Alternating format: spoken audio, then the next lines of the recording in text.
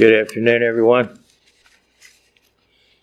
Many people have a vague idea that perhaps God does exist, but are not sure. Others are confident that God does exist, but their ideas about God are confused and misinformed. Throughout history, only a relative few have known the real God. Most, if they've worshipped any God at all, have worshipped idols, false gods, the work of men's hands and figments of human imagination. Would you like to not only know that God does in fact exist, but understand, as few others in history have, what He is really like? Would you like to have an intimate relationship with the true God, the one who created the universe and in whose power is the destiny of nations? Today I'm going to tell you how you can find out and know the true God, because Scripture tells us that if you truly seek God, you will find Him. The title of today's sermon is Seek God. If you already have some acquaintance with the true God, are you making progress spiritually? Are you growing in spiritual knowledge and understanding? Is your faith stronger than it was a year ago or 2 years ago? Do you know for certain that God hears your prayers? Or do you often feel like your prayers are unheard, unanswered, ineffectual? If you are in a spiritual fog or feel spiritually isolated, weak, or that you're not making progress, then that's an indication that you need to more diligently seek God and do it in the right way. Not uncommonly, individuals blame God for their own lack of faith and spiritual progress, implying that they've done everything necessary, but God has let them down. Some have had the truth freely available to them for years, yet allege that God has not called them because they are not willing to really seek God and personally commit themselves to Him. God repeatedly called the entire nation of Israel in ancient times. The entire nation was called. As we read in Deuteronomy 5, beginning with verse 1, Deuteronomy 5, verse 1, it says, Moses called all Israel and said to them, Hear, O Israel, the statutes and judgments which I speak in your hearing today, that you may learn them and be careful to observe them. Notice that Moses called all Israel. God called them through His servant Moses. And He told them what they needed to do to please God. In Isaiah 48 and verse 12, God is speaking through the prophet Isaiah, and He says, Listen to me, O Jacob and Israel, my called. My called. I am He, I am the first, and I am also the last. So notice that He speaks to Israel, the whole nation, the people of Israel, the descendants of Jacob. And He says they are His called, the ones He has called. In Jeremiah 7 and verse 13, Jeremiah 7 and verse 13, it says, And now because you have done all these works, says the Lord, and I spoke to you rising up early and speaking, but you did not hear, and I called you, but you did not answer. So He's speaking to the people of Israel, and He called them, but they did not answer. Going on in verse 23 of Jeremiah 7, verse 23, But this is what I commanded them, saying, Obey my voice, and I will be your God, and you shall be my people, and walk in all the ways that I have commanded you, that it may be well with you. Yet they did not obey or incline their ear, but followed the counsels and the dictates of their evil hearts, and went backward and not forward, since the day that your fathers came out of the land of Egypt until this day.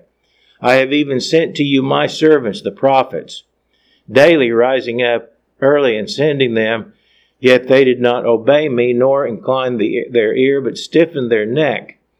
They did worse than their fathers. Therefore you shall speak all these words to them but they will not obey you. You shall also call to them, but they will not answer you. So God is instructing the prophet Jeremiah to call to them, the whole nation. But he said, because he knew their hearts, he said, they're not going to answer you. Most of them are not going to respond, in other words. So you shall say to them, this is a nation that does not obey the voice of the Lord their God, nor receive correction. Truth has perished and has been cut off from their mouth. So they were called, but they were not willing to hear what God was saying to them. In Jeremiah 11 and verse 7, Jeremiah 11, beginning with verse 7, God says through the prophet, for I earnestly exhorted your fathers in the day I brought them up out of the land of Egypt until this day, rising early and exhorting them, saying, obey my voice. Yet they did not obey or incline their ear, but everyone followed the dictates of his evil heart. Therefore I will bring upon them all the words of this covenant, which I commanded them to do, but which they have not done. So God commanded them what they were to do, but they refused to do it. Jeremiah 35, verse 17. Jeremiah 35, verse 17. Therefore thus says the Lord of hosts, the God of Israel, behold, I will bring on Judah and on all the inhabitants of Jerusalem all the doom that I have pronounced against them, because I have spoken to them, but they have not heard. I have called to them, but they have not answered. Hosea chapter 11, beginning with verse 1. Hosea 11 and verse 1. When Israel was a child, I loved him, and out of Egypt I called my son. Speaking of Israel. Out of Egypt I called my son. As they called them, and that's speaking of the prophets which God sent to call them on his behalf, as they called them, so they went from them. In other words, as the prophets called to them, the people turned back and rejected their message. They sacrificed to the Baals and burned incense to carved images. I taught Ephraim to walk, taking them by their arms, but they did not know that I healed them. I drew them with gentle cords, with bands of love. Notice he says he drew them. He drew them with gentle cords. He was drawing them to him by his care for them, the things that he did to bless them and to lead them in the way that they were to go. And he said, I drew them with gentle cords, with bands of love, and I was to them as those who take the yoke from their neck. He delivered them. He rescued them from slavery. I stooped and fed them. He shall not return to the land of Egypt, but the Assyrian shall be his king, because they refused to repent. And we read in Acts 17, verse 30, Acts 17, verse 30, where it says, truly these times of ignorance God overlooked, but now commands all men everywhere to repent. God commands all men everywhere to repent. And also God instructed his apostles to go into all the world and preach the gospel to every creature, every human being on the face of the earth. That was their commission. So if you are hearing this, God has given you access to the truth that many have never yet heard, or I should say never had an understanding of. But you must also actively seek God and keep on seeking him as long as you live, or what you have, the truth, the knowledge of the truth, may slip right through your fingers, or right through your mind, your brain, maybe I should say. Years ago, when I mentioned in a sermon that if you seek God, you can find him, it was reported to me afterward that a woman in the congregation said to another member that the statement I made is false, and that you cannot seek God, was her view. You cannot seek God. Now, I didn't actually hear directly the woman in question make the statement attributed to her, so I don't know for certain that the report given me was accurate. I believe it probably was, but I don't know for absolute certain since I didn't hear her with my own ears. However, it was already known to me that this same woman was of the opinion that God has picked out only a select few to call, and everyone else is cut off from God and has no hope of having a saving relationship with God in this age. The idea is that if God has picked you out to call, then He opens your mind, as they say, and you understand the truth in spite of yourself. Unfortunately, that is a common belief among a number of people in various churches who have similar ideas, including many of the various Church of God groups. And they believe that because they do not consult the Word of God and study it carefully with a mind open to the truth, but simply rely on what men say, whether right or wrong. And this idea that only a few are called in this age is a pernicious lie that has spread among many people in and out of the Church of God.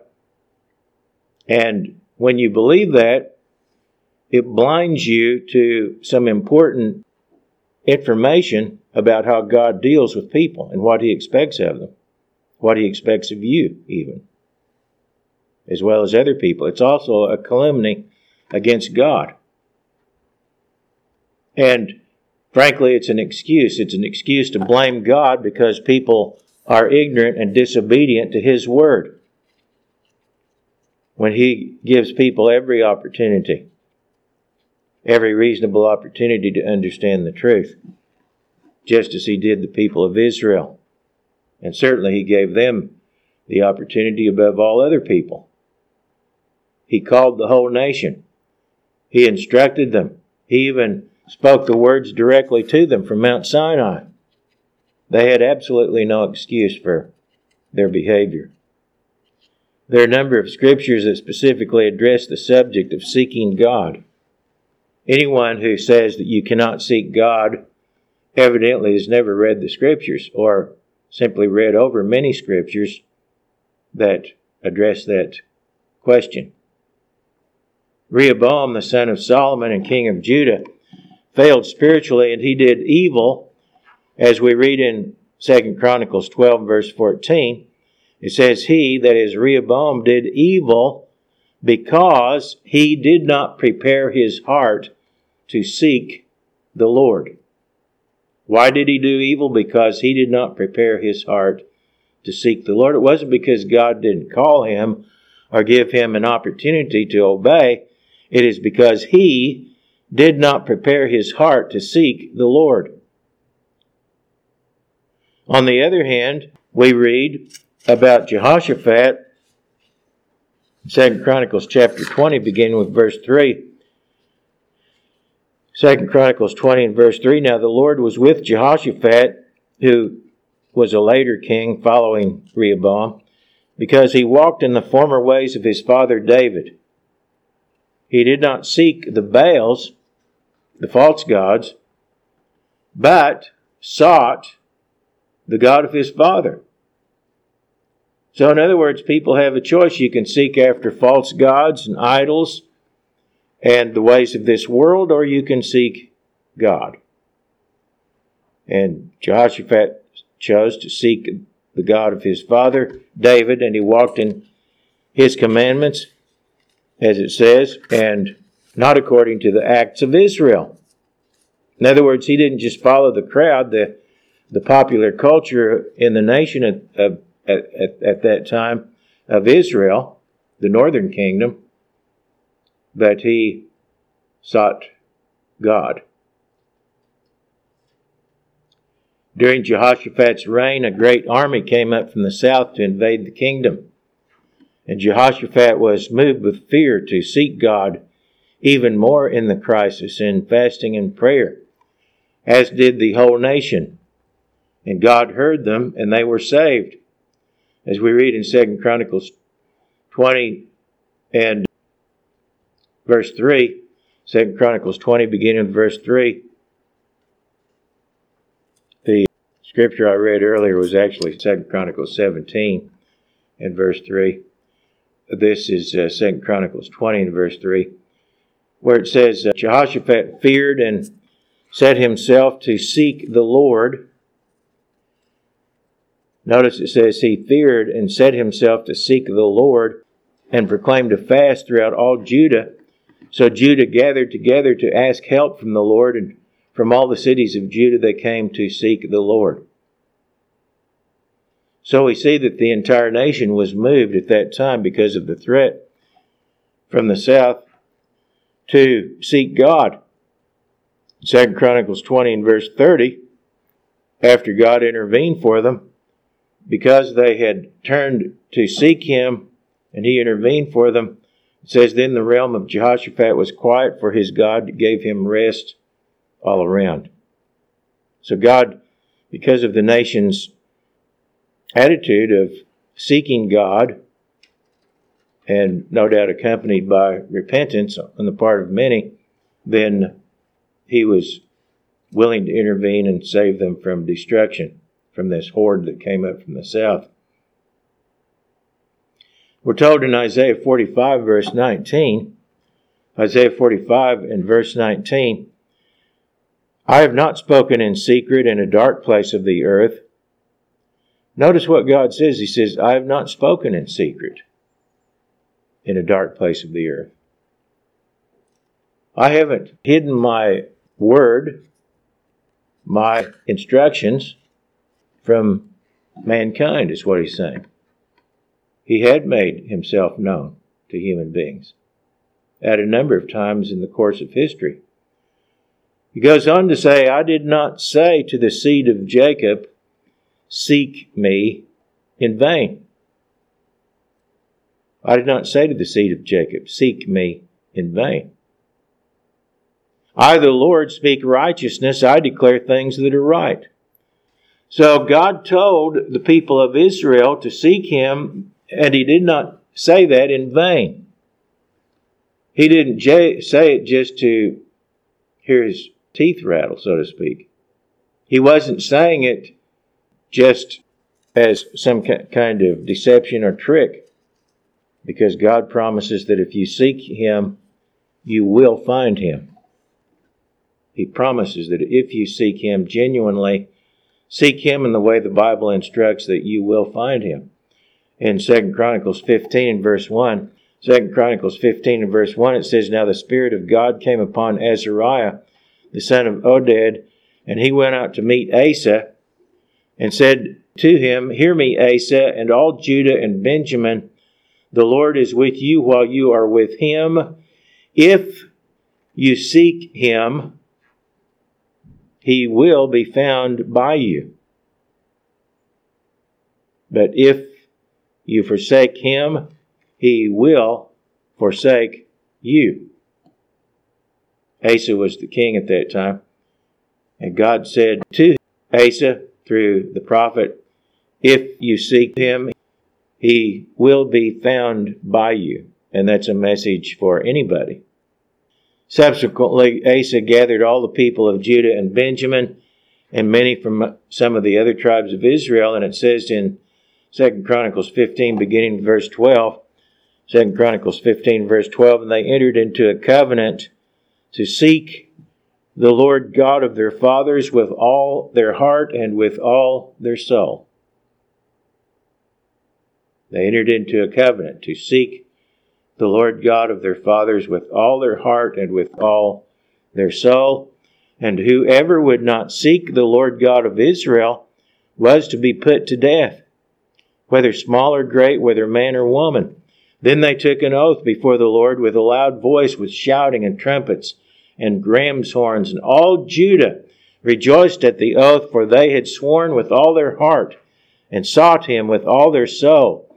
And He was found by them. And the Lord gave them rest all around. So this was one of the few periods in the history of Israel and Judah that the whole nation, at least the nation of Judah in this case, along with some of the other Israelites, actually turned to God and sought Him genuinely. And God, because of their genuineness and sincerity and their wholeheartedness in seeking Him, He gave them rest from their enemies and blessed them. The false idea commonly taught by some churches is that God has predestined some individuals to salvation, and He has predestined others, many others, the vast majority in fact, to perish in hell. And there's nothing one can do to change the outcome God has predetermined for him according to this evil and perverse doctrine, which is, again, a calumny against God. And it is a lie. We read in Psalm 7 and verse 1 that God is a just judge. I had a friend when I was younger, in high school and college, who I worked with, and he and I liked this individual a great deal. We got along well, but we had the exact opposite views on a number of subjects, and he claimed to be an atheist. Maybe he was, I guess, in his own mind. But he told me one time that if there is a God, then he would spit in his face, because of the idea that God sends vast numbers of people to hell to burn and be tortured for eternity who never had a real chance for salvation, which is exactly what that doctrine teaches. So he did not view God as a just God, and many other people have shared the same opinion because of such doctrines as this. And who can blame them if they don't know any better? Now, they should know better, because if he had wanted to study the Bible and actually believe what the Bible says about God, he could have. He didn't have to believe what other people say. But according to Scripture, God is a just judge, and we're assured in Psalm 136 and verse 1 that God is good. As we read there, it says, "For His mercy endures forever." God is good, for His mercy endures forever. Now, would a just and merciful God create billions of human beings and predestine most of them to failure, and, as many believe, eternal torture in hell? And if you read what many Protestant ministers have said about hell and the torture there, it is unbelievable. What they conceive of is how God is going to treat people for eternity. So would a just and merciful God treat people that way? The answer is no. Quite the opposite. The ultimate destiny or purpose for which God created mankind is that humans might be changed fully into His likeness, His sons in His eternal kingdom. In John 1 chapter 10, John 1 verse 10, John 1 and verse 10, it says, "He was in the world, and the world was made through Him, and the world did not know Him. He came to His own, and His own did not receive Him." Meaning He came to His own people, the Jewish nation, and they did not receive Him, but as many as received Him, to them He gave the right to become children of God, to those who believe in His name. So, God created human beings to have a relationship with Him in a very intimate way as members of His divine family. The aorist tense of verbs in the original Greek in these verses I read denote action not limited to the past, present, or future. And considering the Greek verbs in the aorist tense in the passage I just quoted, a better translation would be, "As many as receive Him, as many as receive him. So this isn't just speaking in the past. This is speaking in the past, present, and future. As many as receive him, to them he gives the right to become children of God, to those who believe in his name, and that includes any and everybody alive today or in the past or in the future. As many as receive him, to them he gives the right to become children of God, to those who genuinely believe in his name. In other words, if you receive Christ according to the terms outlined in Scripture, truly believing in him and yielding your will to his, which is implied by the term believing in him, if you really believe in him, you're going to do his will. You're going to submit to him, and you will seek to follow his commands. That's what it means when it says believing in Christ. It's not just an empty, fruitless belief. It is a genuine, heartfelt conviction that is followed by action and deeds. Yielding your will to his and seeking to follow his commands. And if you do that, you're given the right to become a child of God in the fullest sense possible. Paul wrote to Timothy in 2 Timothy chapter 1 and verse 8, 2 Timothy 1 and verse 8, "Therefore do not be ashamed of the testimony of our Lord, nor of me his prisoner, but share with me in the sufferings for the gospel according to the power of God, who has saved us and called us with a holy calling, not according to our works, but according to his own purpose and grace, which was given to us in Christ Jesus before time began, but has now been revealed by the appearing of our Savior Jesus Christ, who has abolished death and brought life and immortality to light through the gospel, to which I was appointed a preacher, an apostle, and a teacher of the Gentiles." And again, most of the verbs in this passage of Scripture in the original Greek are in the aorist tense, which action is not limited to the past, present, or future. And the term saved us is more accurately translated saves us. Where he says called us would better be translated calls us. Where it says was given should be is given. And Jesus Christ has not abolished death, which ought to be obvious since many people are still in their graves, but rather that Jesus Christ abolishes death. He abolishes death and he brings life and immortality to light through the gospel. The gospel is a message of life and immortality. And the salvation we offered is according to God's eternal purpose. That is the eternal purpose for which God created mankind. We're told in Ephesians 3 and verse 11 that eternal purpose is accomplished in Christ Jesus our Lord. What God has accomplished or is accomplishing in Jesus Christ is the purpose for which all mankind is created. God's purpose is the salvation, not the destruction of mankind. And that has been and is being accomplished in Christ Jesus our Lord. He was resurrected to eternal life in the very image of the Father.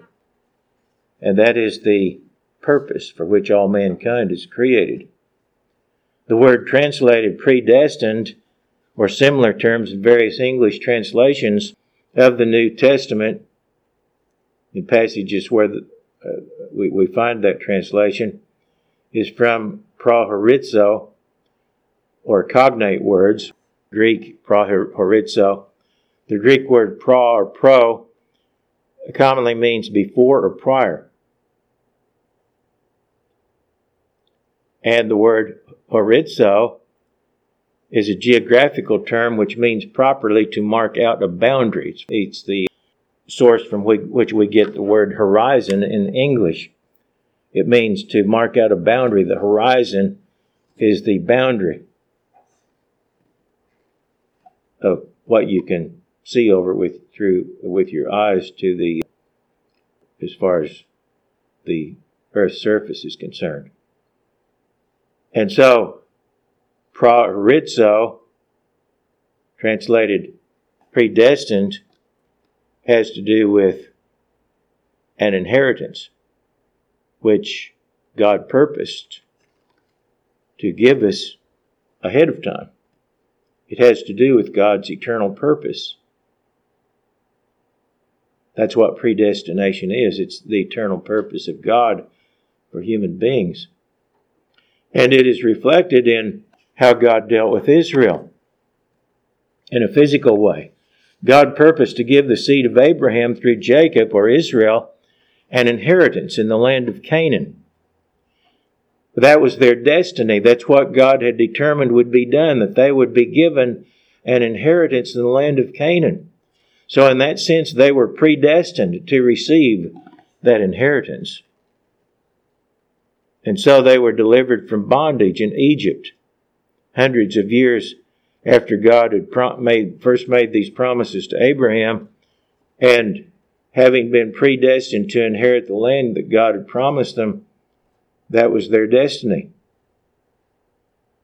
And yet, although that was their destiny, the destiny that God had in mind for them, many of them, of the generation of those who were brought out of Egypt, failed to fulfill it because they lacked faith.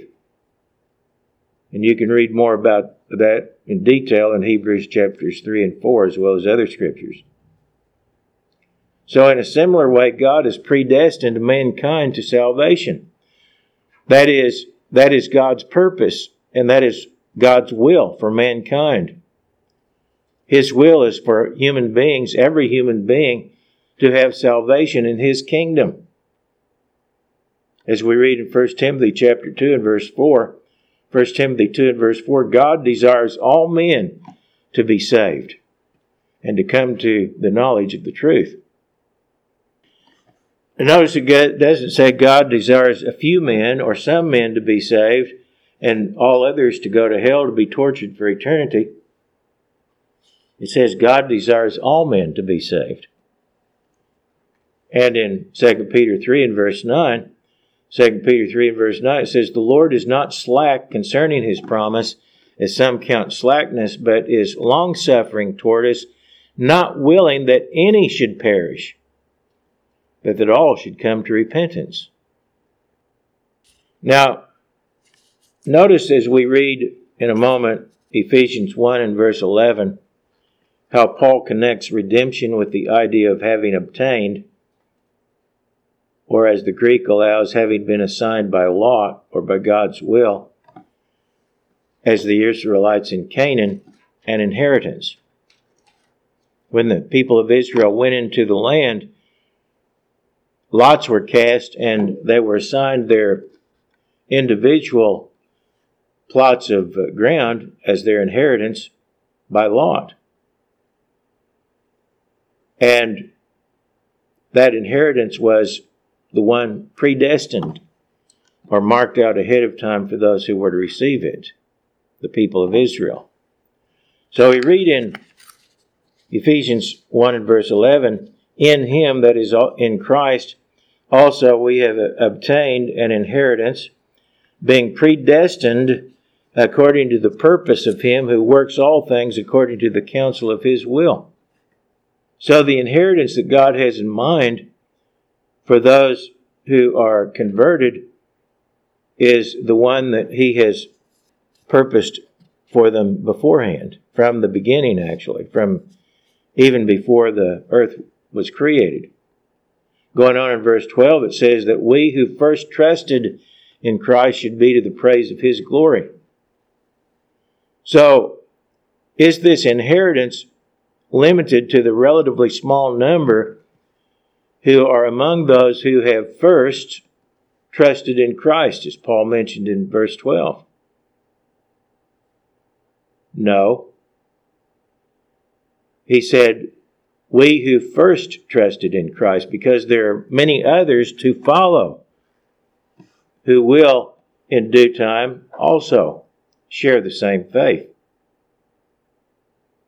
Paul speaks of himself and others as those who had first trusted in Christ before the Ephesian converts he was writing to, because he came to those people and preached the gospel to them after he himself and others had first, that is, before they had trusted in Christ. And then later, the Ephesian converts, the Ephesian church was in a Greek city, but it was composed of Gentiles and Jews. The Ephesian converts also trusted after they heard the gospel and believed it, as we read in verse 13 of Ephesians 1. In him you also trusted after you heard the word of truth, the gospel of your salvation, in whom also having believed you were sealed with the Holy Spirit of promise. Moreover, Paul also explains in this same chapter that God's purpose is bigger than any one small congregation or group of people. It says in Ephesians 1, beginning of verse 9, that God's purpose in the dispensation of the fullness of times, he might gather together in one all things in Christ. So we read in verse 9, having made known to us the mystery of his will, according to his good pleasure, which he purposed in himself, that in the dispensation of the fullness of times he might gather together in one all things in Christ, both which are in heaven and which are on earth in him. So God's purpose is to gather together in him, through Christ, all things. And all things includes all mankind, all Israelites, all Gentiles. We read in Jeremiah 3 and verse 17, at that time, speaking of the future, when Christ has established his throne on the earth, at that time Jerusalem shall be called the throne of the Lord, and all the nations shall be gathered to it, to the name of the Lord, to Jerusalem. No more shall they follow the dictates of their evil hearts. In those days the house of Judah shall walk with the house of Israel, and they shall come together out of the land of the north to the land that I have given as an inheritance to your fathers. But I said, how can I put you among the children and give you a pleasant land, a beautiful heritage of the hosts of nations? And I said, you shall call me Father and not turn away from me. Notice he's going to place Israel back in their land, and he is the hosts of nations. His vision is not limited to just Israel. It includes Israel, but it encompasses all mankind. In 1 John chapter 2 and verse 17, 1 John 2 and verse 17, it says, the world is passing away, the world being this human devised culture and society that is following in the path of Satan the devil, and are the children of the devil in that sense. The world is passing away and the lust of it, but he who does the will of God abides forever. The idea that one has no control over his own destiny has often been prominent in heathen false religion, but it is the opposite of the truth.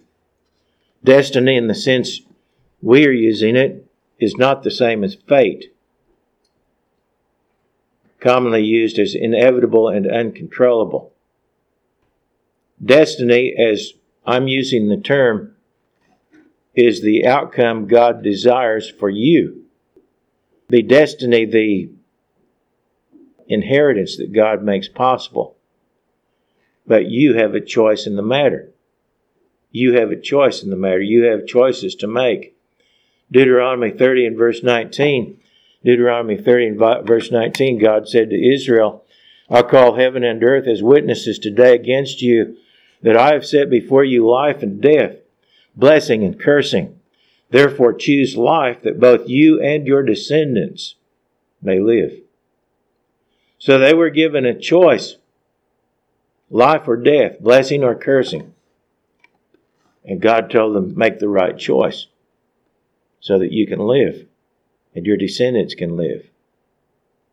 So they had a choice in the matter. Their destiny was one that they could choose. God had in mind a destiny for them, but they could choose something else if they had a mind to. Heathen Greek and Roman poets often represented the decrees of the goddesses of fate as immutable, implacable, and irrevocable. Often one's fate was seen as having been determined at birth. Although some ancient writers viewed one's fate as being influenced by his own behavior, for good or ill, humans were often viewed as having little or no control over their own destiny. Superstitious belief in fate or luck, expressed through astrology or other means, was widespread during the Middle Ages, in the so-called Christian world, which was anything but Christian in many ways. But false ideas about predestination were further developed by early Protestant leaders. Martin Luther, for example, promoted the idea that, quoting a biography of Luther by John Dillenberger, where it says, according to Luther, who should and who should not have faith, who should conquer sin and who should not be able to do so, is a matter taken out of our hands and is solely at God's disposal.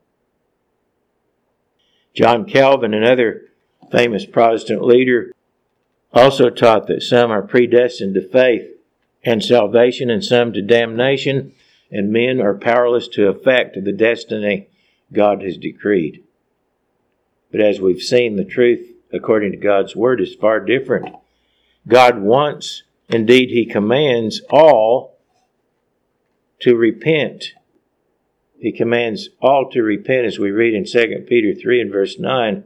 The Lord is not slack concerning His promise, as some count slackness, but is long-suffering toward us, not willing that any should perish, but that all should come to repentance. And as we read earlier in Acts 17 verse 30, truly these times of ignorance God overlooked, but now commands all men everywhere to repent. And God told the people of Israel that if they turned from His laws and rebelled, He would send upon them tribulation and allow their enemies to overrun them and take them captive. Notice what He said to them as a warning in Deuteronomy 4, beginning with verse 25.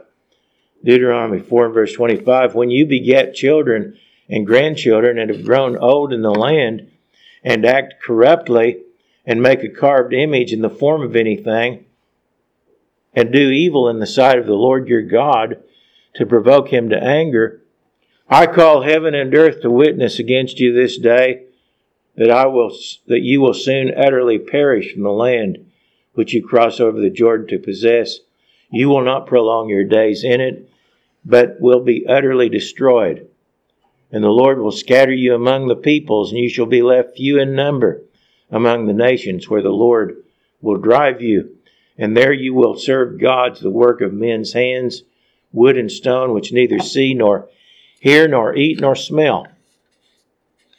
But from there you will seek the Lord your God, and you will find Him if you seek Him with all your heart and with all your soul. When you are in distress and all these things come upon you in the latter days, when you turn to the Lord your God and obey His voice. For the Lord your God is a merciful God. He will not forsake you nor destroy you, nor forget the covenant of your fathers which He swore to them. Now notice this prophecy was not just for ancient times, but was also to be fulfilled in the latter days. That is, in the days that we're living in, the end of this age, which is fast approaching. Although we don't know exactly how long that will take for the final end to come of this age, but we're in the latter days. And this prophecy will be fulfilled in these latter days at some point. And the Bible gives us quite a bit of information about what's going to happen. Because of sins and a refusal to genuinely seek God, a tribulation lies in store for the modern nations, largely made up of peoples descended from Israel, which includes the United States and Great Britain and other nations. And the reason for such tribulation, the reason God is going to bring it, is not only to punish wickedness and disobedience, murder, and all kinds of other evils, but it is to bring the people of Israel to the point where they're genuinely willing to seek God. As we read here, when they're in distress, then many of them will turn to God. And God said to Israel beginning with verse 29, from there in captivity, when they are captive in a foreign nation, you will seek the Lord your God, and you will find him if you seek him with all your heart and with all your soul, and turn to the Lord your God and obey his voice. And the calamities of the latter days are not limited to the people of Israel. Before the end of this age, the whole world will be engulfed in cataclysms unprecedented in human history for similar reasons, because the nations are walking in a path of destruction and rebellion against God. Fortunately, you don't have to wait for disaster to come upon you before you decide to seek God. Unfortunately for many, it will then be too late to seek God in this age because their lives will be over. Vast numbers of people will die in these calamities, in the tribulation. But the good news is that the vast majority of mankind will come out of their graves in the general resurrection after the millennium, and they will have a chance then to know God and finally repent of their sins. But those who seek God now and serve him in this age will take part in the better resurrection and will serve with Christ throughout the millennium. We read in Isaiah 55, beginning with verse 6, Isaiah 55, verse 6, seek the Lord while he may be found. Call upon him while he is near. Let the wicked forsake his way and the unrighteous man his thoughts. Let him return to the Lord, and he will have mercy on him, and to our God, for he will abundantly pardon. If you're drawing breath, it's not too late to seek God. By the way, maybe you've noticed how many times I've read a command to seek God. So how could anyone say you cannot seek God? It is a testimony to how blind people can be if they want to be blind. Genuinely seeking God is the essence of faith in action. For to please God, one must believe that he is, as we read in Hebrews 11 and verse 6. Hebrews 11 and verse 6, we must believe that he is, and that he is a rewarder of those who diligently seek him. Who diligently seek him. So how can you seek God? What does that mean to seek God? How do you do that? Seeking and finding God is within your capability. But it does take diligent and persistent effort and an exercise of your own will. Remember, we just read that he is a rewarder of those who diligently seek him. And diligence implies persistent effort. It requires an exercise of your own will. You've got to want to find God in order to seek Him successfully. And there are specific tools that you can use to effectively seek God. And they include genuine heartfelt prayer, regular and focused Bible study, fasting to humble yourself before God, repentance, and obedience to God's commandments. To have a meaningful relationship with God, one must wholeheartedly seek God. We read in Jeremiah 29, beginning with verse 12,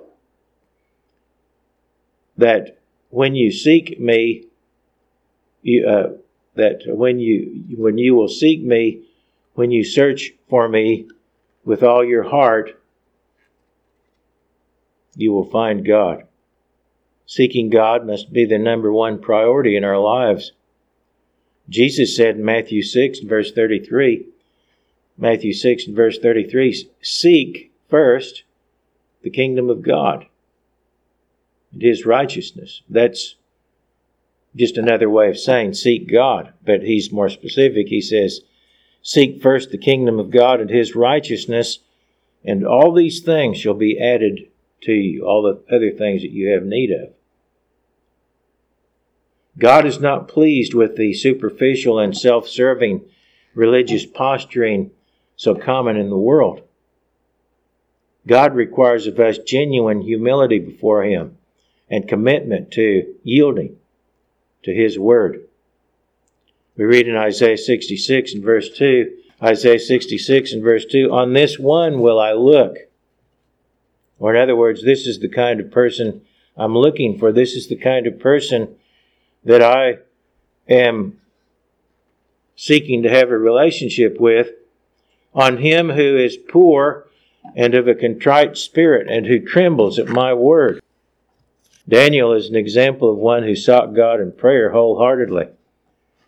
We read in Daniel 9 and verse 3, it says, with fasting, sackcloth, and ashes, Daniel sought God in prayer, implying an attitude of genuine humility on his part.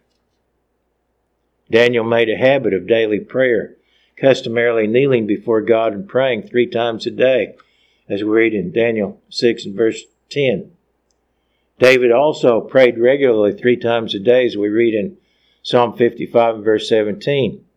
Paul admonished us to be praying always in Ephesians 6 and verse 18, or at all seasons, as the Greek could be rendered, which means, in other words, pray every day. Our prayers are to be persistent and outgoing with thanksgiving, focused not just on ourselves, thinking selfishly and praying just for things we want, but we need to focus our prayers outward toward God and toward the needs of others and for God's work, as well as making petitions for the things that we might have need of. Fasting is another important tool to be used in seeking God. Fasting in the Bible is not the watered-down so-called fast common in some circles, such as eating only 1 full meal a day, supplemented by snacks, which is how some so-called Christian churches define a fast. You eat 1 meal a day supplemented by snacks. That's not a fast according to Scripture. Or giving up soda pop or certain kinds of meats for a day. That's not a fast. A real fast for spiritual purposes, as described in the Bible, involves going without food and water for an extended period of time. It may be part of a day. It could be a full 24-hour days. In some cases, it could be several days. In a few cases, in the case of Moses and Elijah and Christ, each of them fasted for 40 days and 40 nights, which physically and humanly is impossible to do without dying. Others have tried that and they have died in the process. And God doesn't expect you to try to fast for 40 days and 40 nights. But we should be fasting occasionally, or perhaps more often than occasionally, as one of the tools by which we can seek and find God. Fasting for a person in generally good health usually presents no serious health problems, and in fact, intermittent fasting may not only be beneficial from a spiritual standpoint, but as various physicians have pointed out, it is known to promote physical health as well. But if you have serious health problems such as hypoglycemia, diabetes, or other health conditions that may be exacerbated by fasting, you should exercise caution and follow the advice of a competent healthcare professional. As discussed earlier, when the righteous King Jehoshaphat heard of armies coming against his nation, he feared and set himself to seek the Lord and proclaimed a fast throughout all Judah. 2 Chronicles 20 and verse 3. God heard their plea and delivered them. As Ezra was leading a group of people out of Babylon back to their homeland after the Babylonian captivity, he proclaimed a fast. And as we read in Ezra 8, beginning with verse 21, he proclaimed a fast that we might humble ourselves before our God to seek from him the right way for us and our little ones and all our possessions. For I was ashamed to request of the king, that is the Persian king, an escort of soldiers and horsemen to help us against the enemy on the road, because we had spoken to the king, saying, the hand of our God is upon all those for good who seek him. But his power and his wrath are against all those who forsake him. So we fasted and entreated our God for this, and he answered our prayer. Fasting should be directed at preparing your heart to hear God, rather than being used as leverage to oblige God to hear you. Note that in his fasting, Ezra sought from God the right way. He wanted to understand God's will and what God would have him do. Essential to seeking God is also diligent Bible study. In Isaiah 8, beginning with verse 19, Isaiah 8 and verse 19, when they say to you, seek those who are mediums and wizards who whisper and mutter, should not the people seek their God? Should not the people seek their God? Should they seek the dead on behalf of the living? To the law and the testimony. If they do not speak according to this word, it is because there is no light in them. How do you seek God? One way is by consulting God's word. So how well do you know the Bible? How often do you study it? Asking God to give you understanding. Do we assume that what we're told about the Bible by those who claim to represent Christ is true simply because they claim to be speaking in Christ's name? That's an assumption we should not make. What we ought to do is search out the truth in the Scriptures ourselves by daily Bible study. Much of what you hear and read about the Bible is false. It's not true. A lot of it is corrupted by heathen, pagan ideas. And it's not in the Bible at all. In fact, it's directly contrary to what the Bible teaches. So you need to check it out for yourself. Bible study should not consist only of reading articles someone wrote about what the Bible supposedly says or means. Because, as I said, much of that may be false, depending on what you're reading. But you should study and read the Bible yourself carefully and prayerfully so that you can know firsthand what the Bible actually says. God's laws are to be in our hearts and minds, as we're told numerous times in the Scripture, and they will be there only if we study the Scriptures and meditate on them. As we read in Romans 10 and verse 17, faith comes by hearing, and hearing by the word of God.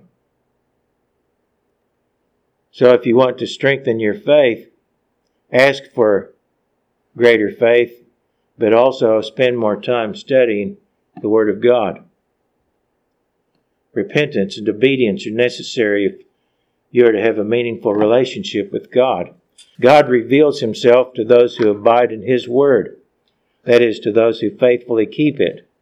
Seeking God includes seeking out His requirements as revealed in His Word and keeping them.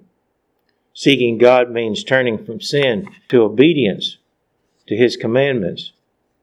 Falsely claiming to seek God while rejecting His Word, as many do, is futile and leads to disaster.